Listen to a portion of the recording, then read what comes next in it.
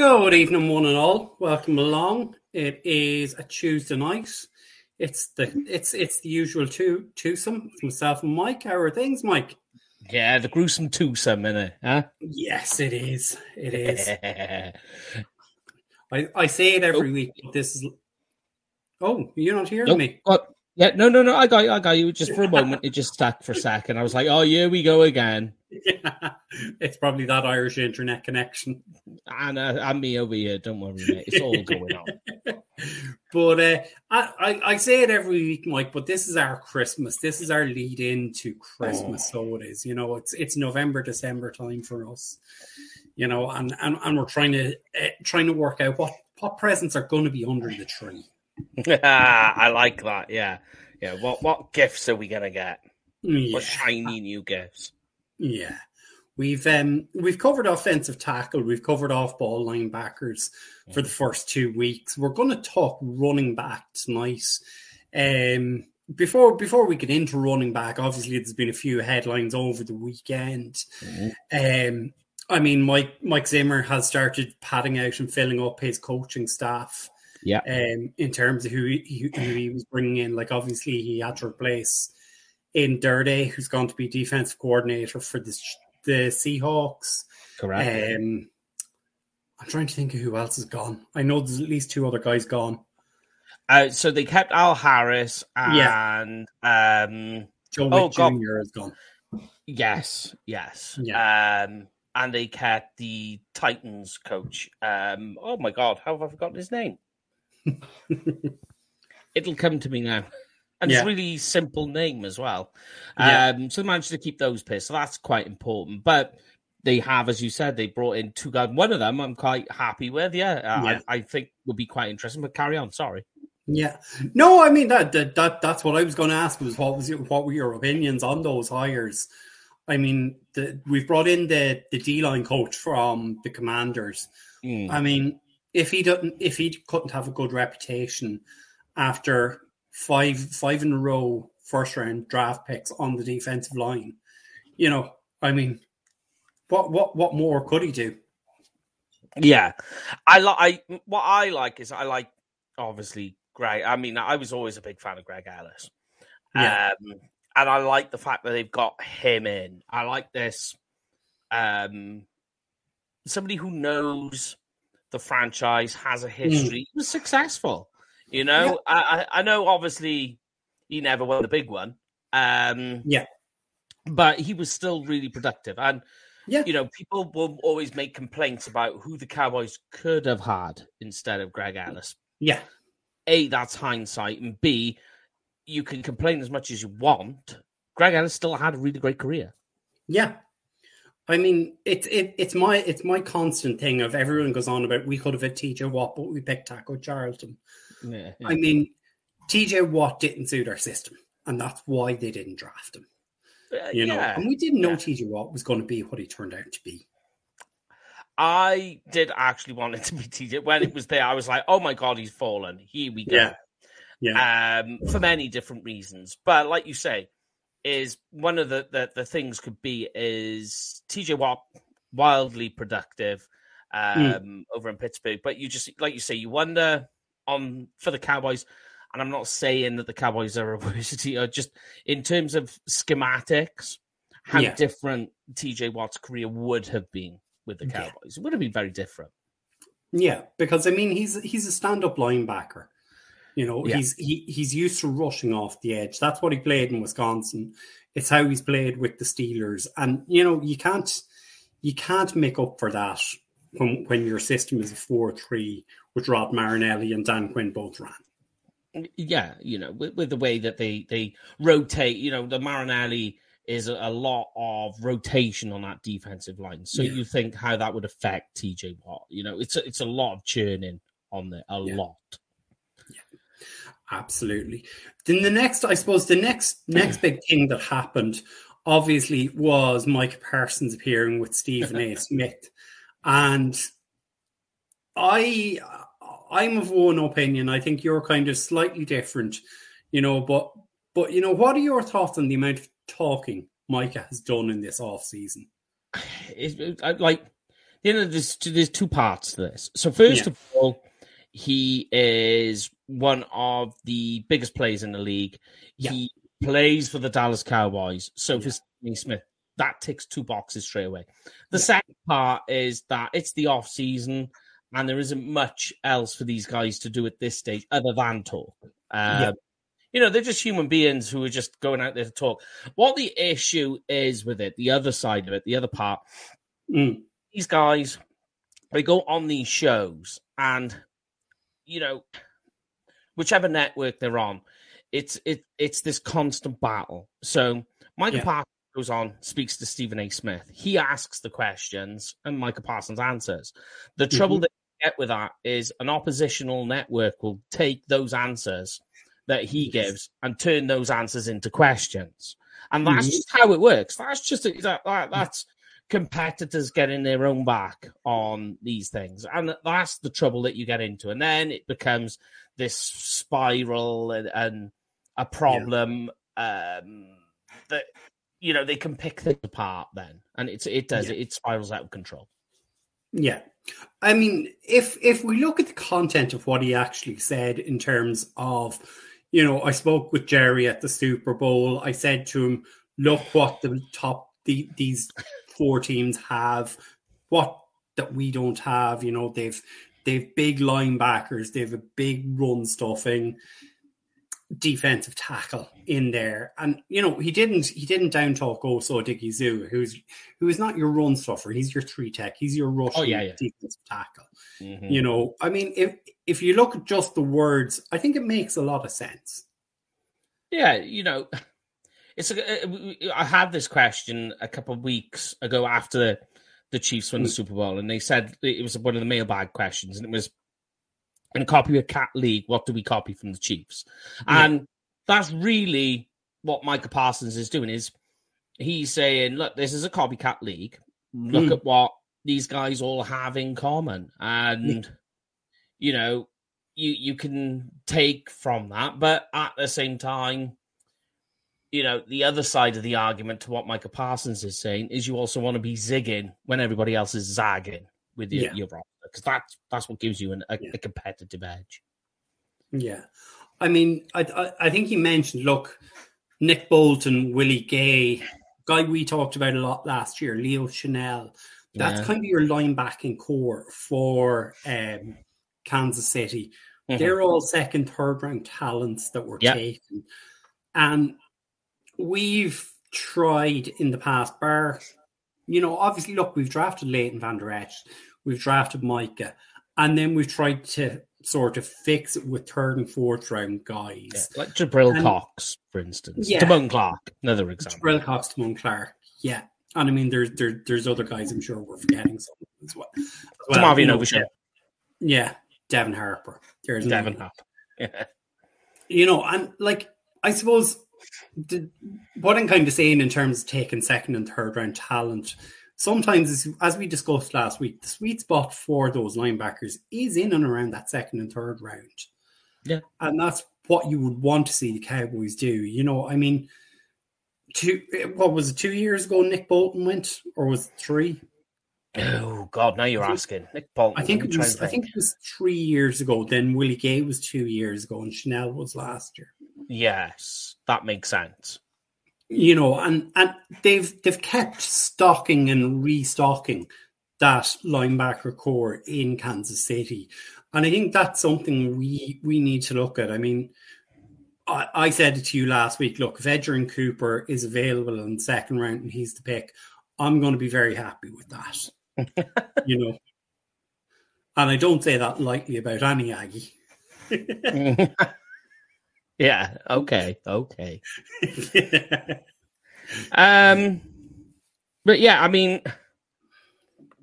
I do agree, and like the issue you've got with linebacker is the volatility of the position. Yeah, and that's the same thing with running back. They're the opposite side of really that. The linebackers are the running backs, so they're in such a position that they're prone to injury.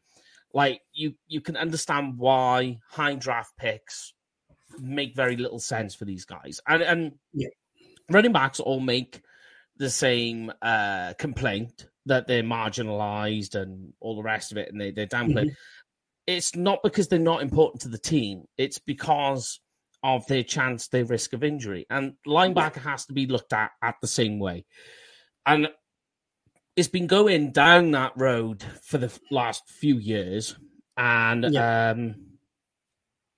I think, you're never going to see what the Cowboys did with Leighton Vander Esch and take a first-round linebacker. That's gone. Yeah.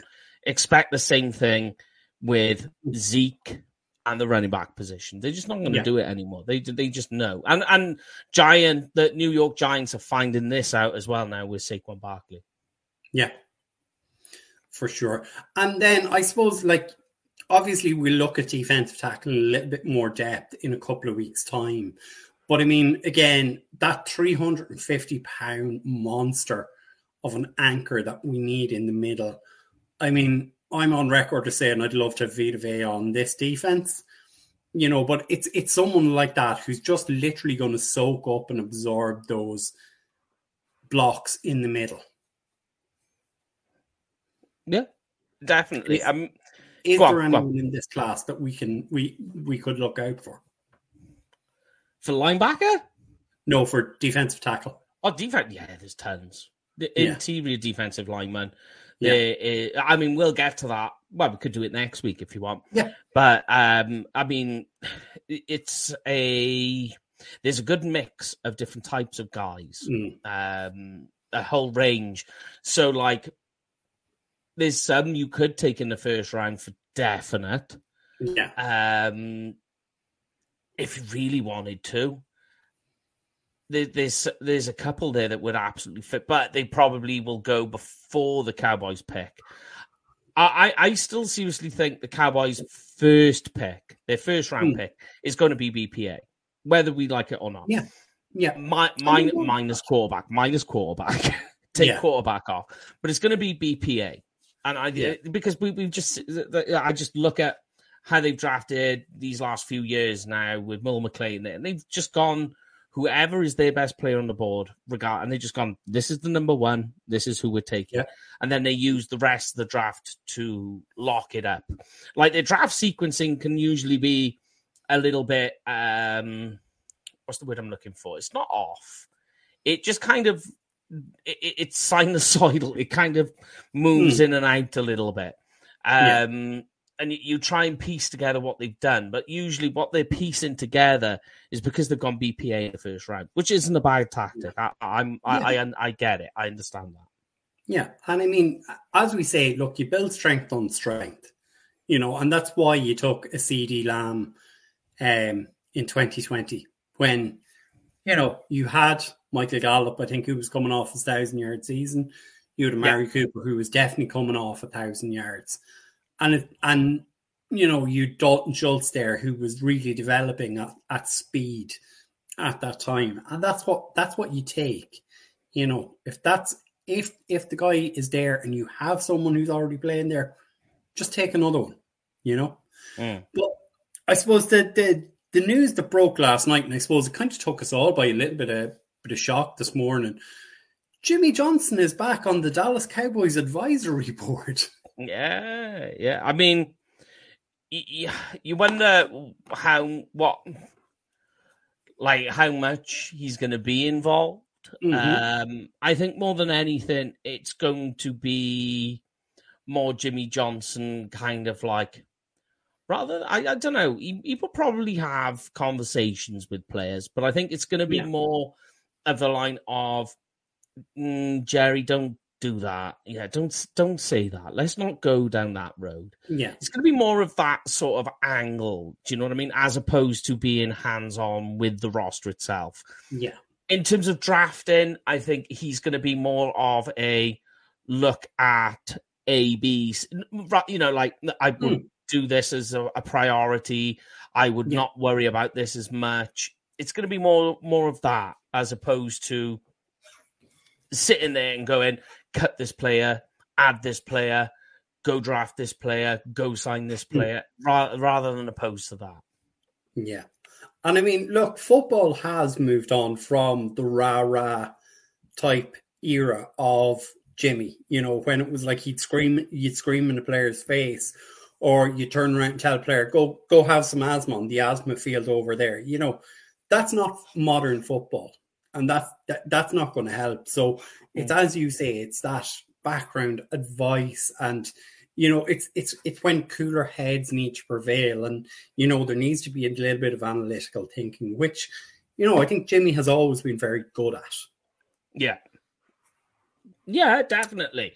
And you can see that there's been, and it happened not even, because people are talking about the Ring of Honor and all the rest of it. Yeah. But it was things that happened before that, there was a couple of years before that where you were seeing Jerry Jones and Jimmy Johnson conversing and making, I know this is an odd thing to say, but showing public signs of affection. And even then I was thinking, there's something going on here. It's on the way. And you could feel it, and there's like little comments being made, and, they'd be at events together or, drafts and things like that. And all of a sudden, they're both standing and talking together. Yeah. So this, I think, is just the next move in the positive push of their relationship. Yeah, absolutely. If that made sense. It does. And look, it's something we've all said for a long time. It's long overdue. I mean, yes, they buried the hatchet a couple of years ago. It still took slightly longer for Jerry to actually break down and go, right, Jimmy's going in the Ring of Honor. He never said Jimmy wasn't going to. Yeah. It was just putting it off. And, you don't want to posthumously put someone into the Ring of Honor. You just want to get it done, get it out of the way. Yeah, I agree. But look, as we say, we're here to talk about prospects in this year's draft. We've already kind of flagged that we're going to talk about running backs. Yes. I mean, before we get deep into the running back class this year, I mean, you kind of mentioned it there in the last 10 minutes. Running back has been devalued quite significantly. Oh, yes. You're not going to see a Zeke Elliott in this year's draft. You're not going to see a Saquon Barkley, a Bijan Robinson, there's none of Josh Jacobs, a Jamar Gibbs.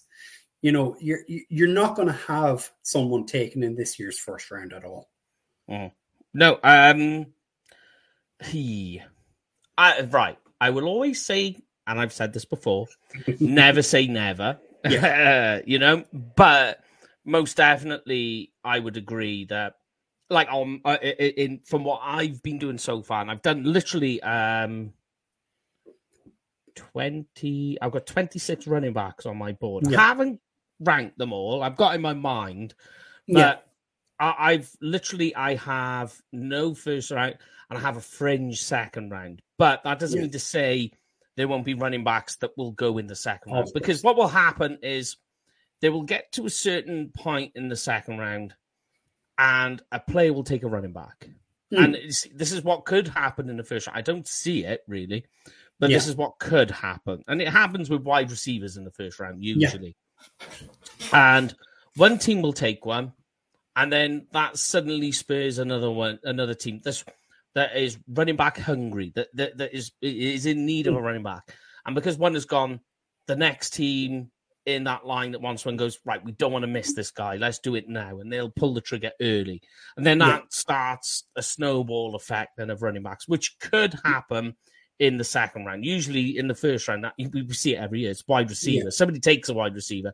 Then somebody takes another one. And then before you know it, you see like a half dozen wide receivers fly off the board in quick succession. That, I think, is what's going to happen with running back this year in the second round. I know me and you were talking about it. What I can see happening is it'll get to the Chargers, and obviously they got their shiny new coach from Michigan, and it'll get to the second round, and Blake Corum will be there. And I can just see it happening. I could just see the Chargers going, all right, let's draft him. And it'll be that second round pick, and they'll just take. And then that will be the snowball effect in the second round. Yeah. And I mean, I was just pulling up my notes there in terms of what you were saying. And I mean, that for me, this is ringing bells of the tight end position last year. Yeah. A lot of teams reckoned the Cowboys were going to take a tight end at the back end of the first round, and the Bills jumped ahead of us to get Dalton Kincaid. Mm-hmm. Now, apparently, we were on Sam Laporta from a long time out before that, and obviously, look, he went to Detroit. Yeah, and beasted too. Yeah, and I think there was multiple other tight ends taken before we took Luke Schoonmaker. So as you say, it can just be one and two teams take a flyer, and then all the running backs start going. Yeah, it happens. Each first round is definitely that what we're saying is going to happen. Second round is going to be the running backs if it does. If not, then the third round, I mean, it's just going to go for it. It's going to be running back heavy in the third round if it doesn't. Yeah. But that's where the sweet spot for me is. It's late second, early third round for the sweet spot for the running back position. Yeah. And I mean, again, just before we jump into the specific players, this year's class is it's a smorgasbord of running backs. You want a bruiser, you can get a bruiser. Yeah, you want a 250-pound guy, you can get one. You want a guy who can come out of the backfield, there's some of those guys available. You want someone going straight between the tackles, you've got them all. And I think kind of the six guys we've picked for tonight does represent, that all those different kinds of running backs that will be available in this class. Yeah. And, there's even some sneaky guys in there that will, in day 3, help fill a role in the running back position, as you say, in a range of different styles as well. You tend to find, or what I've looked at, that the middle of day 3, they're talented guys. The issue with them is they're all undersized. Yeah. They're like they're maybe not that size, but they're not far off. Like your Frank Gore. People keep saying about Frank Gore, had a fantastic Shrine Bowl, but the dude is like 190 pound, 5'7". And that is, people keep saying, "Oh, yeah, you could get him in the 4th round," and I'm like, okay. I would say he was more of a 6th round guy. And the Shriners showed you he's a 5th round guy. So that goes back to what I'm saying. That the middle of day 3 is a place to get these talented running backs. They're just undersized. And unfortunately, there's nothing, you can't train the size into people. Yeah, that's true. But I suppose, look, you've already flagged the first guy we're going to talk about. And I mean, Blake Corum, Michigan running back. He's coming from a program, obviously he's coming from a national championship. He's most likely going to end up with his former head coach in Ann Arbor. Like as you always say, look, there's red flags, and guys who've had significant injuries will always drop around at least. But in this case, we both would agree it's more than likely Jim Harbaugh will pick him if he's available in the 2nd round. Yeah, I mean, like, look, Blake Corum, so straight out the gate, Big Ten first team, 2 years in a row. Hold on, let me check. 2 years in a row, yeah. 2 years in a row. All-American as well. Guy is uber talented, right? Now, we were just talking about undersize. I mean, So first problem is size. So he's 213 pounds and he's like 5'9", 5'8". So that makes him very undersized. Yeah. With the type of style of running that he has, which we'll get to, his biggest problem is with his size is injury concerns. And he has injury concerns already. In 2022, missed the season, nasty knee injury, ACL. And the guy's out for the year, and that kind of spilled a little bit into last season. Not too much though, but he's incredibly athletic. The dude is he's a speed demon. Yes. I'm just trying to go through my speed scores on some guys because I haven't actually checked. He may be one of the fastest running backs in this year's class. Trey Benson is right there. He's right behind him. So he could be the one. But he's fast and he's agile. He's got good burst, acceleration. Yeah. And he can cut.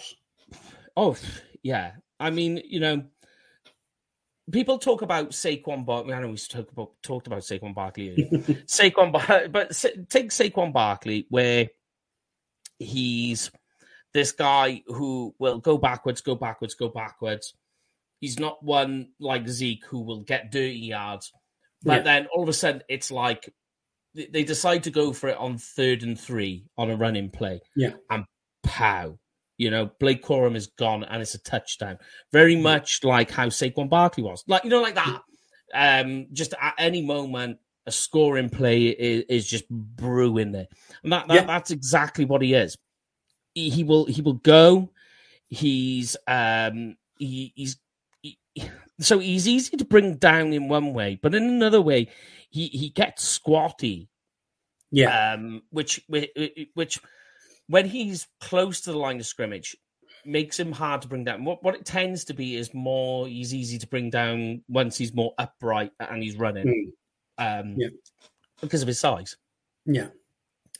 And one of the things that kind of stuck out to me on tape this year in terms of Blake Corum, he's a guy who doesn't mind getting in, being down and dirty, and doing a bit of pass protecting. He doesn't mind the physical side of the game. Yeah. I mean, obviously, Michigan didn't throw the ball that much this year because they didn't have to. Yeah. But I mean, that teams are going to value that. Again, a guy who has that side to his game. Yeah. Sorry, I pressed the button on my microphone. Yeah, definitely. It's how can I put this? Tony Pollard. There's a brilliant example. He's not the biggest guy. When you see him block, you kind of like go ooh, and somehow he might, Pollard makes it work. It's not the greatest when you see it, but that is Blake Corum.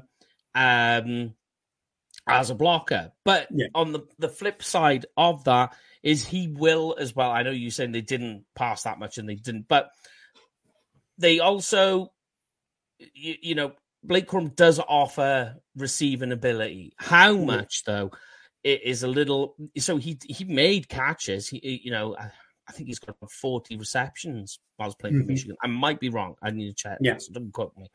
But... he has made receptions for Michigan, so he can do it. And there is a lot to like. I mean, the biggest issue with Corum it's the size, and people say don't worry about it. Well, sorry, you have to when you've got already a major injury under your belt, and it's mainly a durability factor because of your size and because you don't want to pile too much weight on him, because if you do, so he's fast, he's not electrifying.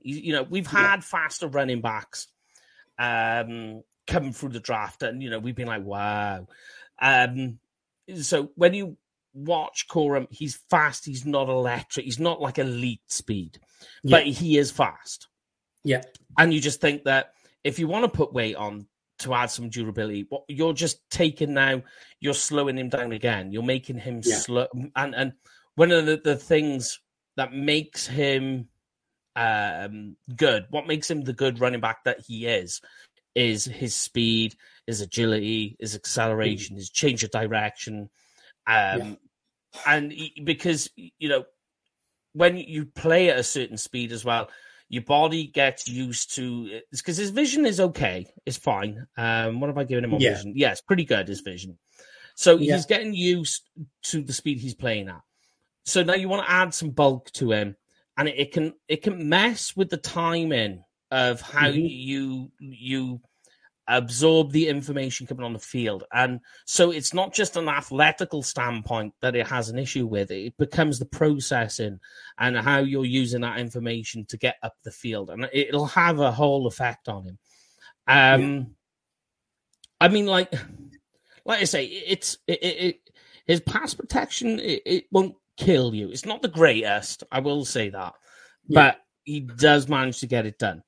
yeah, The other one, though, the big one for me, it's contact balance. So somebody asked me before, I think it was last year, and they were like, what's the number one thing you look for in a running back? And I'm like, well, in any position in the NFL, it's about efficiency, because yeah, athleticism is good, it's great.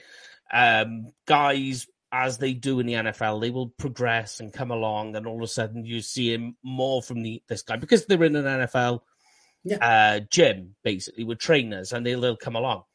So it's about efficiency. For me, running back efficiency is contact balance. If you can be, you don't need to be a complete speeding, but if you're hard to bring down, then that makes you more appealing in the NFL.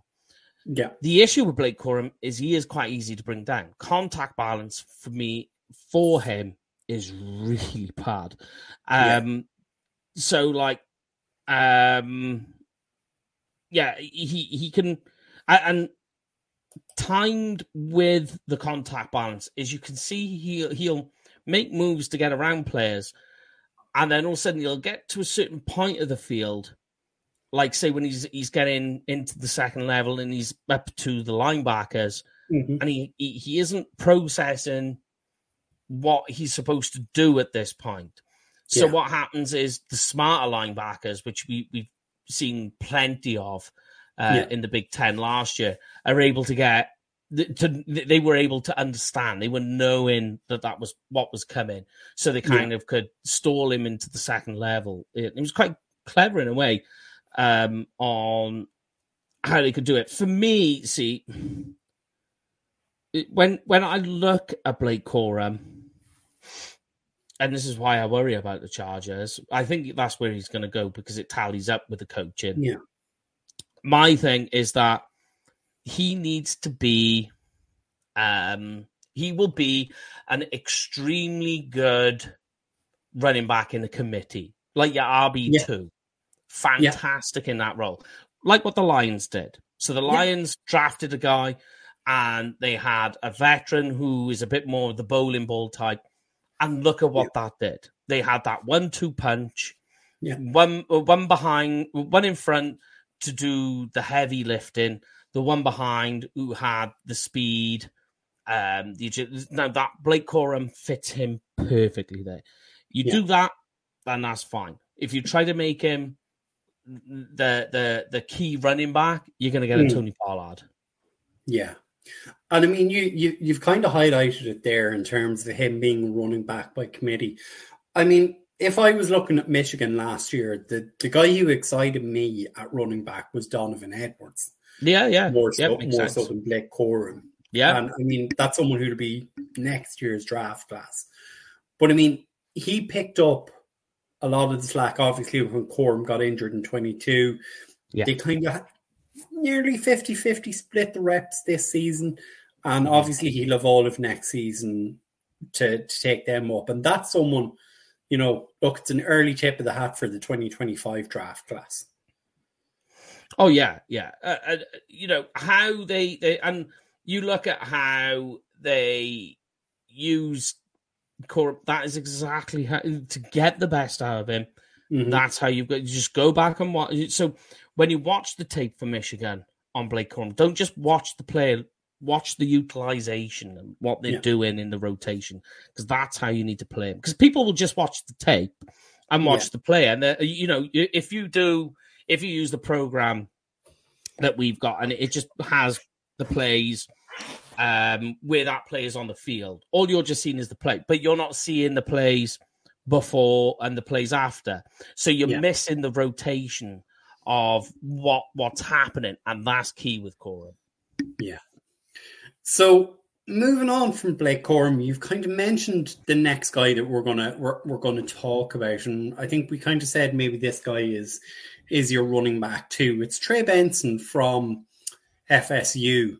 I mean, a guy who came on a ton in the last year.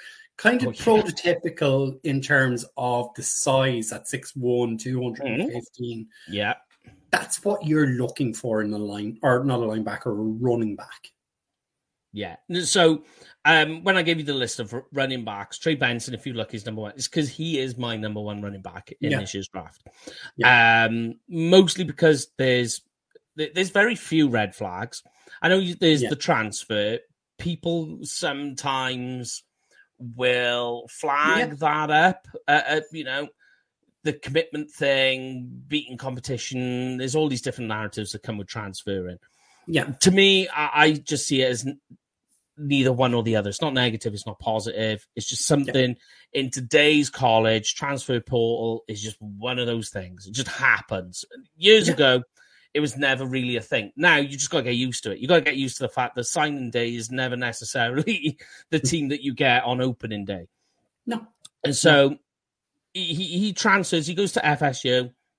FSU had a lot of things going for them last year. Unfortunate, there was some injuries on the offense, particularly quarterback, which messed them up. Otherwise, they probably would have been in the playoffs. But Benson is, for me, the number one running back. But I think if I was to put him, like if you said, where would you rank him? He's outside my top 50. Yeah. So that it puts him like that's what we were saying earlier about the running back position, volatility, and all the rest of it. But I've done a video on him. I just haven't released it yet, and it's just a breakdown of his play in piece by piece, if you like. Yeah. And you just see a guy who has insane vision, will get to the hole, knows how to get skinny and protect the ball. Yeah. Get around any loose defenders. Will just break into the middle of the field where he knows that if it's him versus the safeties, it's game over. And you see it time and time again. The guy is making huge. He just makes up ground so quick, just strides out of there. Really insane agility. That you watch him, he gets to the hole, and as I say, I've done a video. And he meets up to a defender, and he's just able to get around him, push past him, and break into the middle of the field. And once he gets there, he's just doing the same thing. He's not just one of these one-cut guys, and he's lost. He doesn't know what to do next. He is putting, he's stacking on the play. So he will move around one, then he can move into the middle of the field, and he's cutting around. And he also knows very, very cleverly how to use his gears. So he will play at a certain speed. Then he can just drop a gear and just go. And then all of a sudden he's back through his gears again and he's moving up the field and he's shaking off defenders. And he knows that once he's up against, once he's got past the linebackers and he's up against these secondaries, there's just no stopping him. It's really, really good. The issue... Go on. I was going to say my comp for him, and a lot of the reports I've read and a lot of what I've seen of him, you'll see this everywhere. Smooth operator. He reminds me of smooth Eric Dickerson. Okay, I see where you're going. The way as you kind of said, he'll get to the next level, and he doesn't look like he's expending a lot of effort. But his vision, his IQ is right. I'm going to go this way, but I know I'm going that way. And, he has the flexibility in his hips to throw that. I'm going left. No, I'm going right. Yeah. And it's just effortless with him. It's what I see. So, and you say all this, and then people go like, well, why aren't you putting him in the second round or the first round? And the very simple issue is 1 year of production, right? Yes. So he's only got 1 year, and in the ACC, it's a lot of it is predicated on the defensive line.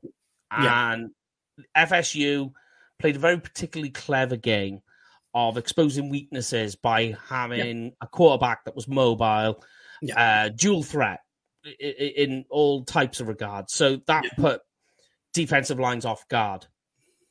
So what that did is that meant that most of the time with FSU, Trey Benson's meeting the mesh point with offensive linemen hat on hat, where it's just Yeah. one-on-one. They're able to move guys, and he's got a little bit of space to break through. And that you give, and Benson's this type of guy where if you give him an inch, he'll take a mile.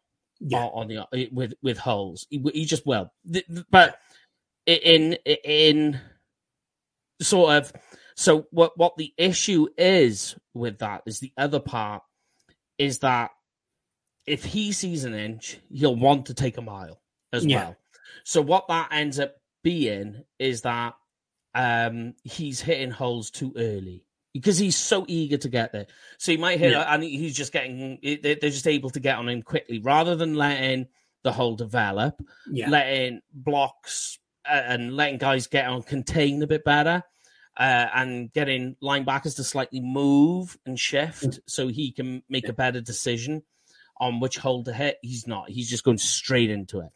And that, and you look at it and you think, see, if you'd hit the left A gap instead of the right, look, you're gone. You know, there's nothing, but because you were so eager to get to the hole and get through it and use your speed and agility that you know that you've got to carry you past certain players, you've hit that one too. Where, and in the NFL, everything just gets a little bit more constricted, a little bit more tighter. And by hitting holes too early, the things are happening quicker and tighter. So what will happen if he keeps continuing to play that way is you'll have a lot of negative plays on your resume. Yeah. And I suppose the other issue, and look, I hate bringing this up with every running back.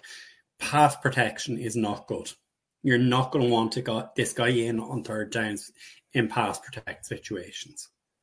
Yeah, more of so I would say he's got the size and the power to be able to do it, right? He's got because you mentioned the size as being prototypical, and it is 6'1". You know, the 6 foot, 5'11", 6 foot, 6'1" is borderline, so, but the weight is ideal. So when you say that, you know, you got an ideal weight there, the size that helps in pass protection. So you think, okay, so he's got the size to be able to do it. What he lacks is the technique. And I think that's just through a lack of playing. It's a lack of experience, I think. Yeah. Personally. Yeah. So we've talked about one guy who's been a one-season wonder. So we'll move on to the next guy who's also a one-season wonder. And, you know, you kind of said this to me when we discussed who we were going to talk about. You know, like Jonathan Brooks out of Texas, my own beloved Longhorns. You know, as you say, one season of production. And you're totally right in what you say. And I mean, I can't even turn around and defend it and say, oh, well, you know, he was behind Bijan Robinson, because he wasn't even projected to be the starter this year at Texas. Yeah, true. Yeah, you know, I mean, you are behind Bijan, who was having just the time of his life at running back. So Jonathan is back there. So you've got the 1 year. And tied with that is that 1 year wonder. And I've got another sort of thinking, another idea behind Jonathan Brooks, which ties in with Bijan. And his 1 year wonder, or his 1 year of wonder, is cut short. It's cut short with the injury, which is late in the season, which means that you're looking late into this season when you get this guy. Yeah.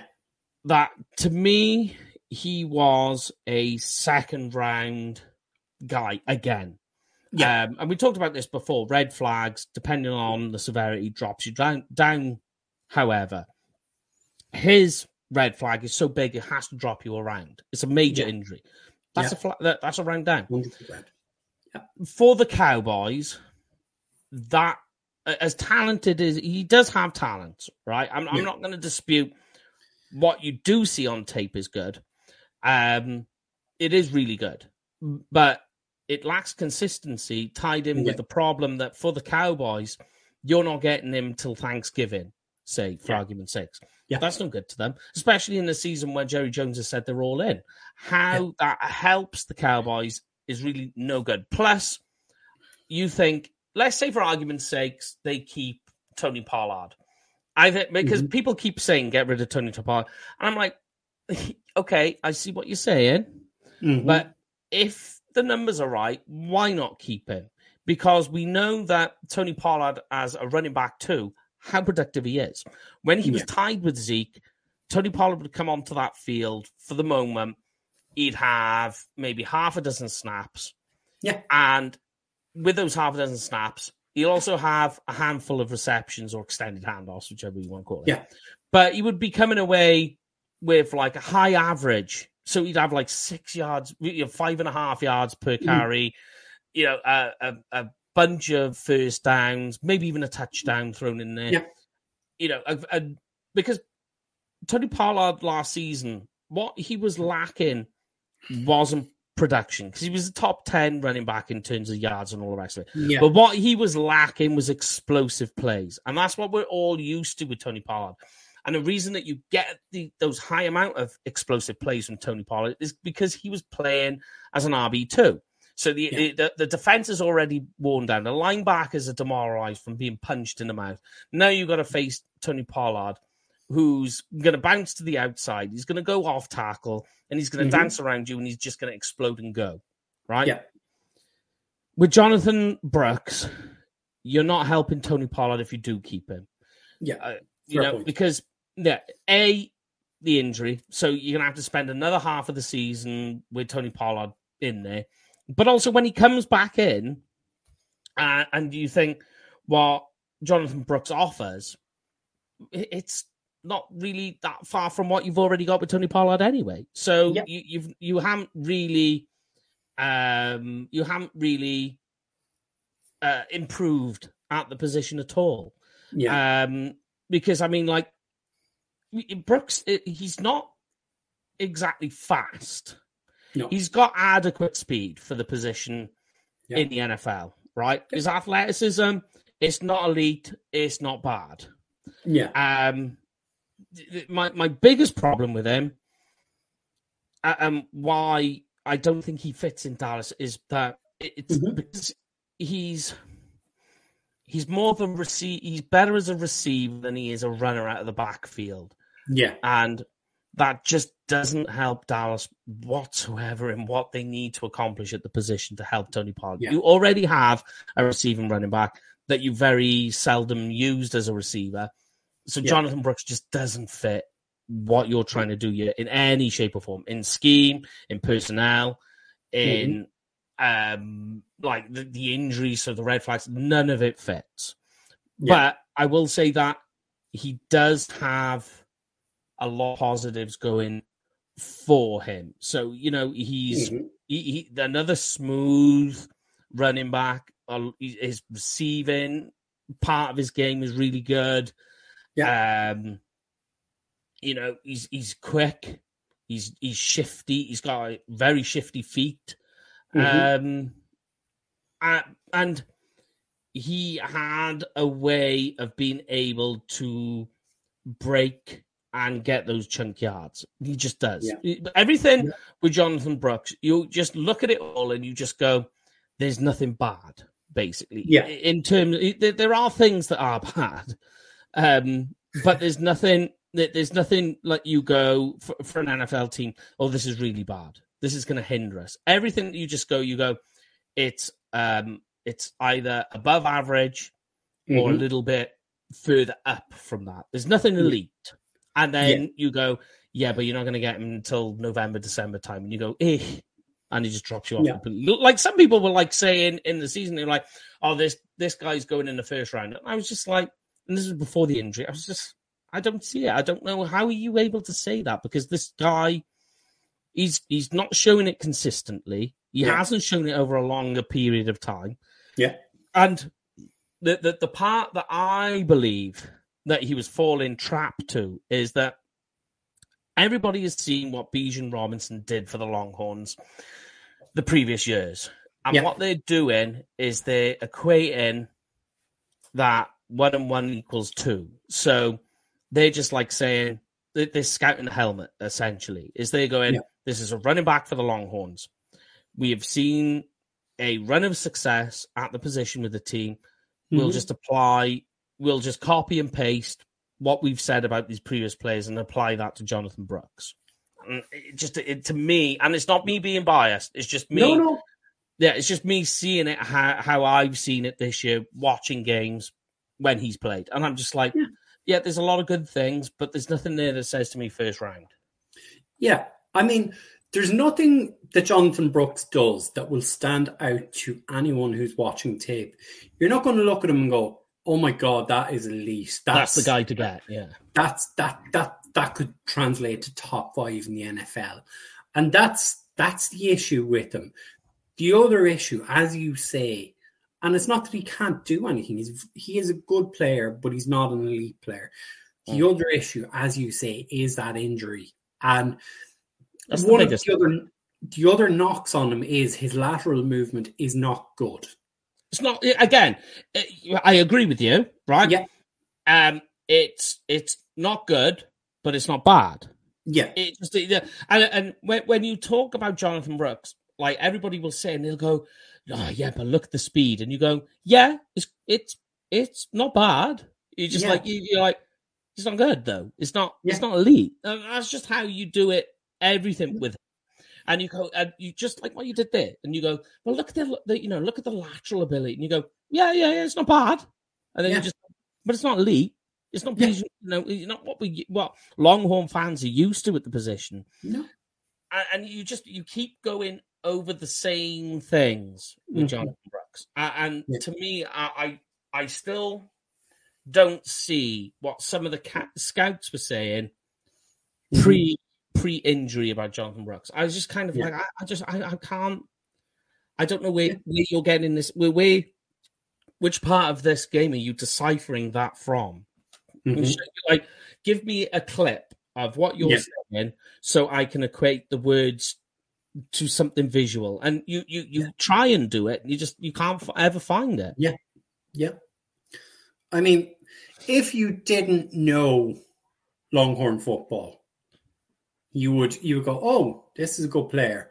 But then, as you say, Longhorn football has changed under Steve Sarkisian. Oh, yeah. It was always a run-the-ball program and will remain being That's Texas football. It's Texas football. It's how they like to play football. Yeah. But, I mean, this is not... It's not Ricky Williams. It's not Deontay Foreman from a couple of years ago. It's not Bijan Robinson. Yeah. And as you say, you can't scout the guy because he has a Longhorn on his helmet. And I think that's what they do. That's why you have to look at it more coldly and go, right, okay. And as you kind of alluded to around Blake Corum, what are the plays like around him? And the Longhorns had a lot of running backs that they could fit into that rotation last year. You know, the 3 to 4 other running backs they could bring in.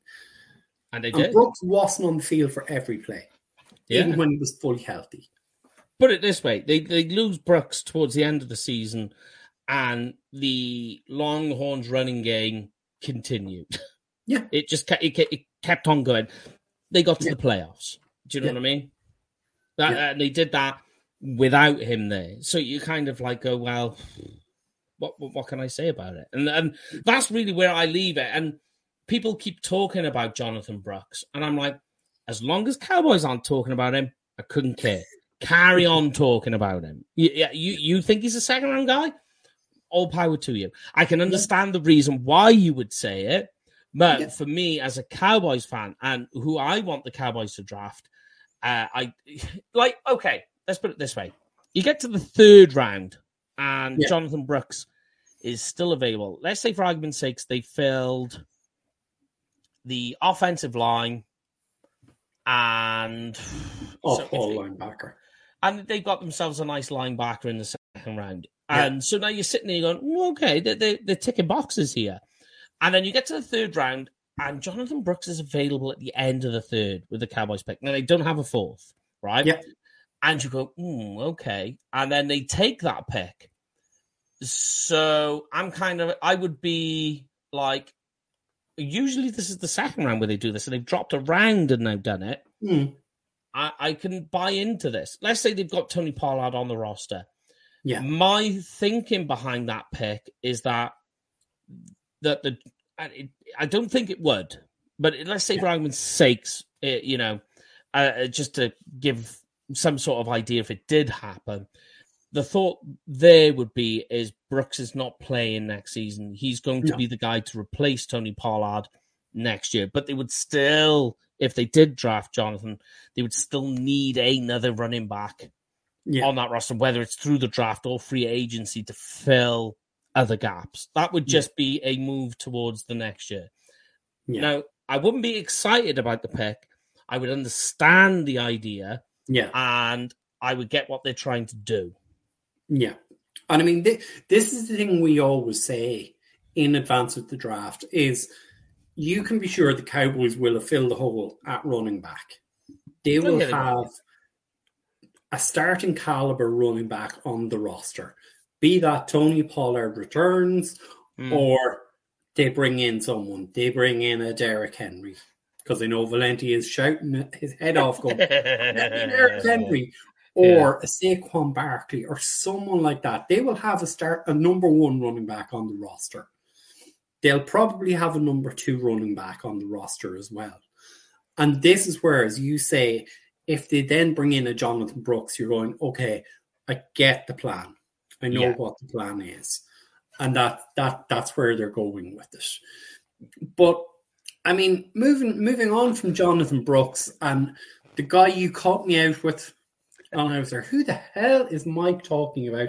I think it might be one of your favorite pet projects in this upcoming draft class. And that's Marquise King, or as he's affectionately known, Bucky Irving. Bucky Irving, yeah. So when we was talking about Blake Corum and saying the efficiency that you look at is with running backs contact balance.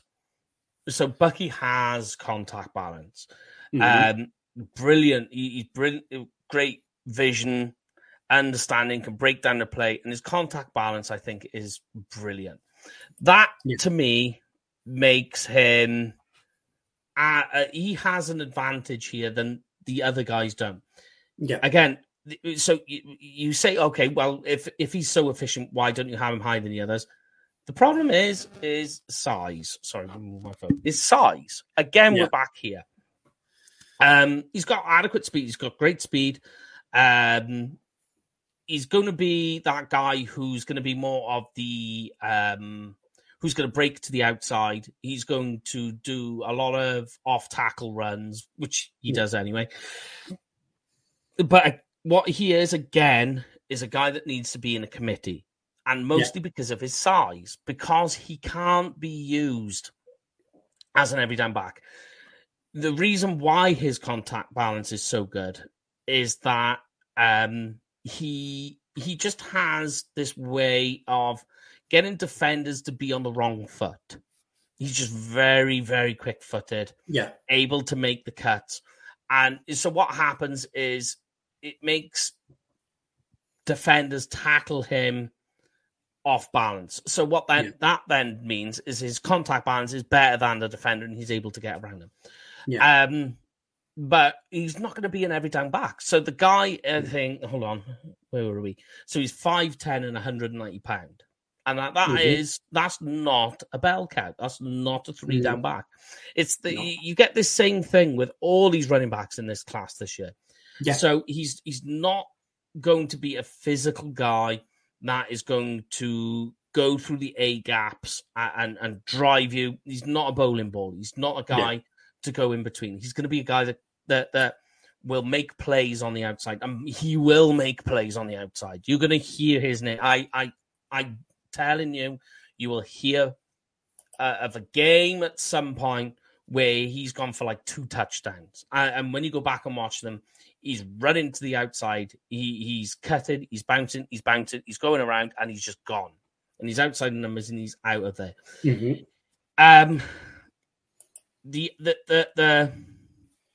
The other issue is that you have to take some of the production with a pinch of salt because he played for Oregon. And Oregon, like Tennessee Volunteers, not the Titans, are playing in the spread offense. So that means that you've got these defenders spread way, way out on a very wide college field, which means that when he's bouncing to the outside, anybody who's defending the wide receivers on the outside have taken the defenders off with him, and he's just got open field. Yeah. So you kind of have to take a little bit of what he's done with a pinch of salt. But it does show you the ability. It does show you how good he is.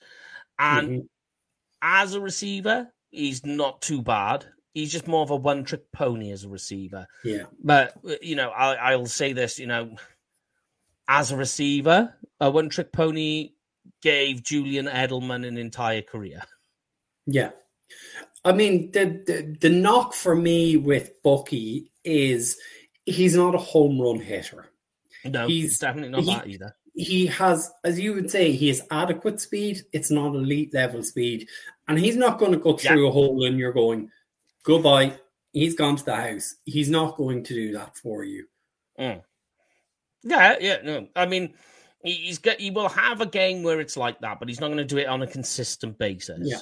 That is for sure. With him, it's just size. And you go, does he work for the Dallas Cowboys? And you go, well, you've already got this guy. You've got Bucky Irving on your roster if you keep Tony Pollard. Why are we going down this road? Yeah. It doesn't make any sense. I suppose kind of to answer the question, I mean, it is a case of, look, Bucky Irving, Jonathan Brooks, whoever it may be, is going to be a cheaper option. But you're also taking a chance in that, well, if you bring back Tony Pollard knows the offense. These guys are going to have to learn the offense. And that's the trade-off. And as you alluded to earlier, Jerry has said, we're all in on this season. It's shit or get off the pot. But we've heard that before. And that's why, like, these guys that we're talking about, not many of them really make sense in terms of what they do for Dallas, unless they're going to get a bruiser. The only one, for me, out of the guys we've just spoken about that makes sense is Trey Benson, because he's the only one that will go through the A and B gap and find success. But again, like, if they took him in the second round, I mean, I'd have trouble selling it. I could buy it. Certainly once you see him in Oxnard, he's going to be that type of guy in Oxnard where you go, oof, and then you get to the season and it's not quite what you saw in camp. But like Bucky Irving makes complete sense, like you said. If they move on from Tony Pollard, right? So they move on from Tony Pollard. I mean, we don't literally have 8 running backs on the roster. Especially if they don't sign the other guys either, because literally every running back is walking out the door for the Cowboys this season. And so you go, okay, so Tony Pollard's going to cost us, say, $5 million per to keep him. Well, why don't we draft Bucky Irving with our 5th round pick? And, if he's available there, I doubt he would. He probably can't in the 4th. But if he was there, right now, they've got 5th round. They've got compensatory picks. So this is this kind of the one thing I'm not sure about. The comps I've seen is that we're going to get 2 6s, and I know yourself and Lauren have said there's a possibility one of them will be a 5th. The issue is because like. The whatever the equation the NFL work off when it comes to compensatory picks is like kept behind lock and key. It's hard to really know, but you would think they get a 5th round pick. I don't know, but say they do, and it becomes Bucky Irving to replace Tony Pollard. Totally works. Yeah.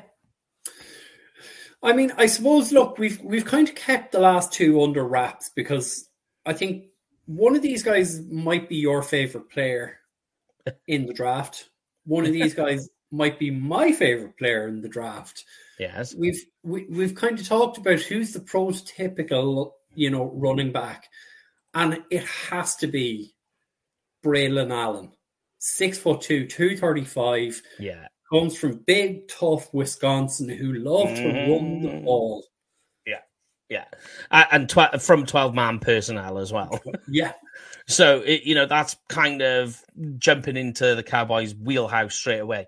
So, Braylon Allen is more the guy that completely fits what you want for the Cowboys. The issue with Braylon Allen is he's got the size. He runs the way that you want as a thumper, as an early down back. The issue is that he is a big guy, which makes him easy to bring down at the hole because he's not going to get skinny. This guy just will not. And you're going to get nothing in terms of receiving. He's a violent runner. He's a solid runner. He is going to drive over you. The issue is again, this is a guy that needs to be in a committee. And he needs to be in a committee where the team... So, like, we almost have what Braylon Allen is in terms of Hunter Lipke. Almost. The issue, the difference being with Hunter Lipke is I actually think Lipke is not a bad receiver. I think he's quite a decent... Yeah. He's probably a better receiver than he is a rusher. Yeah. But they're not that far off in terms of running style. Yeah. So he will get the ball and he will go and he'll get down there. Mm-hmm. The issue is I would say the other guys that we're talking about, or we have talked about, are all higher up in terms of their rushing ability than what Braylon Allen is. The issue with Braylon Allen is you'll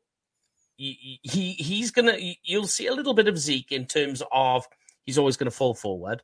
You're going to see a little bit of Zeke in terms of, he's wrapped up at the line. He gets up off the ground and you're like, wait a minute, second and 7? How did that happen? You'll get a little bit of that with Bray. And I think that if they keep Tony Pollard, Allen makes more sense in terms of what you would want to try and do. The problem with Allen is that he is lacking a little bit in terms of rushing ability. That's just in general. There's a lot of things that are missing, and he's also had an arm injury, which is a bit of a knock too. Yeah, like for me, what I saw on the tape, what I've seen in Wisconsin games, the way we would talk about a receiver having a route tree. Yeah. In that they know the full route tree and they know the routes, where they're going to go. If you tell them it's a 9 route, they know where that 9 route is. Yeah. Braylon Allen, when he kind of gets to second level, it's like, I'm here, but I don't know what I'm supposed to do now from here. And as you say, he doesn't, because he's 235 pounds, he doesn't have that speed that's going to make him a home run hitter either. Yeah. Yeah. He's gonna accelerate away from somebody and get you that, bring you that touchdown or house it or whatever you want to call it. And it is that thing that you're going to have to play him in a committee. And he, as you say, he's going to have to be your thunder. He's going to have to be your thumper, who's going to get you those first 5, 6, 7 yards on first and second down. You bring in the lighter guy who can play in 12-man. You leave him in there and you kind of get him to do a bit of pass protecting. You can use him on wheel routes or as a decoy. You're going to throw it to a Tony Pollard or someone else out of the backfield. He's just there to keep the eyes of the linebackers. And that is then, the trouble I have with Allen is that what you've just said there was that the other point I have is that with Wisconsin, they are able to physically dominate. That's just how that team is built. They're built that way. It's Wisconsin, like you say, it's Wisconsin football. It's physicality, it's aggression. It's physically impose your will on the opposition. Yeah. That's just how it's always been with Wisconsin. Yeah. But the trouble is because Allen fits that style of play, That's all he knows. And he's going to come to the NFL and going to say, this is how we want you to play. And the trouble is on an NFL field, coaches, the opposition coaches are going to look at that and go, this is one-dimensional. We know where they're going. What are they going to do? This isn't going to be Braylon Allen running on a screen to catch. Although he can pass, although he is, he is adequate as a receiver. Yeah. He's missing some parts of his game as a receiver, certainly in terms of how you can use him as that. Like, there's a lot of double catches with him from what I saw. He's fumbling around trying to get the ball in. Yeah. But the trouble you've got is you're going to put him on the field, and NFL coaches, defensive coordinators are going to go, okay, know what they're doing here. Defend the A and B gap, fill the hole. Yeah. That's the trouble I have with Allen. Yeah. Like, I mean, we talk about guys who have a high football IQ, and it just seems to me, and this is going to sound horrible, and I don't mean it how it sounds, but you're kind of going, is the light on? Or does someone kind of need to get in his ear, pull the light, and go, this is what you need to do, Braylon. You have all the ability, you have the tools, you have the size, but this is what you need to do to take your game to that next level. Again, the comeback to that is he's never needed to. We'll go back to Wisconsin football. Yeah. It's as simple as that. So the last guy and the guy who excites me the most, and I think there's a lot of guys or media pundits who are going, this is the sleeper in this running back draft class. Yes. It's Will Shipley out of Clemson. Like, this is a guy who arrived at Clemson. He's a little bit undersized. He's about 5'10". A biscuit under 200 pounds. Yeah. But I said this to you yesterday when we were putting the list together. I said, this guy reminds me, and I'm not saying he is this guy, but there's Christian McCaffrey traits in this guy. Yeah. So the balance of athleticism, that's all in there. So he's not fast, because you wouldn't call McCaffrey fast. No. You would call him, you would say he's got good speed. And that is Shipley. He's got good speed. So there's a lot of positives with Will Shipley that I like, right? I'm with you. I think all the skills, all the traits are there. My issue is the double leg injuries. Yeah. So he's had 2 injuries on different legs. So the medicals are going to play an important factor to him. But this guy he's very light on his feet. He's very quick on his feet. He can get up and go. And because of the way he plays, making mismatches and making defenders miss, because he's got that good speed, very much like McCaffrey, that when he plants his foot and he goes, you've got to do a lot of work to try and catch up to him, because he's already got the head of steam on you. Yeah. Like McCaffrey, he's just gone. What I like it as well is he's got this, and I forget his name. He played for the Steelers and the Jets, the running back. Not Le'Veon Bell. Yes, there we go. Thank you very much. In terms of the plant your feet and stop, and just stop on it, completely stop on a dime, and then get going again. He's got that to him, and that's what I like. And with Le'Veon Bell, he did that, and it would completely wash linebackers out of the game. And that's what Shipley can do. I do like that. He's got a very good, like you say, high IQ. He's instinctive on what he needs to do. And he will make these linebackers completely go in the wrong direction, because he's watching what they're doing. He's got an understanding. And because he's got this ability to just stop and then go straight back and go through first, second, third, and get back into fourth gear as quick as he can. Yeah. It just completely puts the secondary defenders, the box defenders, completely out of the game. And he's impressive. He is impressive. So you say, well, what are the problems?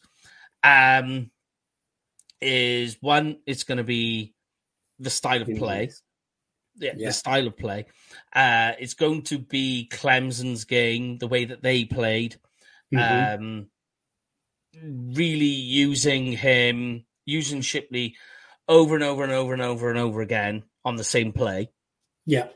And it's going to be his build. His build is like, so he's, again, a committee guy. Yeah. I mean, the one knock, and it's slightly contradictory to what you're saying in terms of that ability to stop and stack linebackers, is sometimes he's so far ahead of the play in terms of, he knows, right, if I do this, I'm going to take 2 defenders out. He's thinking too much about that. And suddenly he's been taken off by the defensive tackle or defensive end closing in. Yes. It's that kind of peripheral vision. It's like, I can see everything here, but I'm not seeing the guys out here. Mm-hmm. And that plays in part as well when he's trying to run in the A and B gap. Gets caught up way too... And then, because he's lacking the lower leg drive and the power to break tackles that way. Yeah. He gets caught up in the mesh, and when the trash is in front of him, he's down, he's out for the count. Yeah. You're just not going to get that with him. That's the biggest problem with him, and the leg injuries. Yeah, like he's definitely a guy who every team is going to want to check out the medicals. Like, the medicals is a big one. Yeah. We're not going to see them or have any inclination as to what's going on with those. But I mean, Will Shipley is a guy who might move up into the bottom half of the second round, depending on how things go. Combine is huge for him. Yeah. Combine is huge. Combine is big for a lot of these guys. Yeah. Like the athletic testing, I think, is going to be, you'll have 1 or 2 surprises, but easy to predict. Yeah. It's going to be with the running backs. You're going to have to watch the movement skills, the drills. Yeah. To get more of a feel of the guys you're going to be having. And then the other side of it, for most of these running backs, is medicals, which is unfortunately something you just have to... when it comes to the medicals, you have to really just have a feel for what they're saying, for what's being reported. I always have trouble with this part of it because you wonder how much of it is just, you're just getting because it's the lie-in season, you just wonder how much of being reported is being lied about. Yeah, absolutely. It's tough. Well, look, I didn't think we were going to get this long out of the show. But look, we always managed to somehow get to it. So I suppose, look, we better pay the bills before we get out of here. Yes. Give a shout out to Barry. Yes.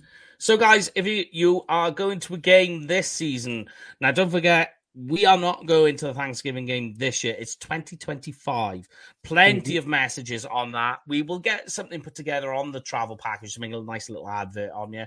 But if you're going to go to a game this year, make sure to book it through Cowboys Experience. They have game day tickets, tours, meet and greet parties, the whole shebang. And if you book through Cowboys Experience, make sure UK Cowboys sent you, because Brian, God, messed that one up. What'd you get, mate? You got chocolate pudding. Yeah, you get some free stuff. Yeah, so yes. Messed that read up completely. But we managed to get the key information in there, which is what's important.